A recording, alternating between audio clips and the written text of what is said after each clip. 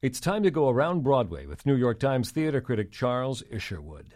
Ugly Lies the Bone is the title of a new play by Lindsay Ferrantino about a severely wounded war veteran trying to transition back to a normal life. The difficulties of veterans assimilating has been a topic of lots of journalistic inquiry recently. Two things about this play stand out right away. The veteran, named Jess, is a woman. Her most obvious injuries are physical. So how is Jess adjusting then to her return to civilian life? Well, she has her good moments, her bad moments. She's moved in again with her sister in the family home. Her mother, unfortunately, has dementia and is not living at home.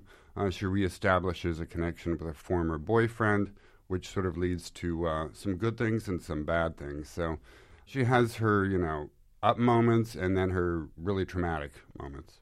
Her physical suffering is intense and obvious. I presume that there are psychic wounds as well that the playwright explores? Yeah, she has a couple of sort of psychic breaks that are triggered by things.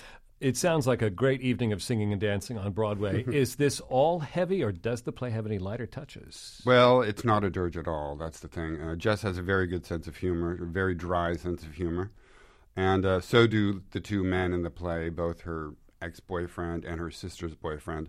So their rapport is always very comic, and it sort of lightens the tone. I think it's a play with a lot of different textures. It's not just one of these in-your-face, this is how people are suffering plays. Ugly Lies the Bone is directed by Patricia McGregor and stars Mamie Gummer as Jess. How do the performances and the direction bring out the writing here? Well, it's a terrific production, as usual, from Roundabout Underground. Mamie Gummer is the daughter of Meryl Streep, so of course you would expect a great physical performance from her, and she does an amazing job of making these severe injuries visible to the eye.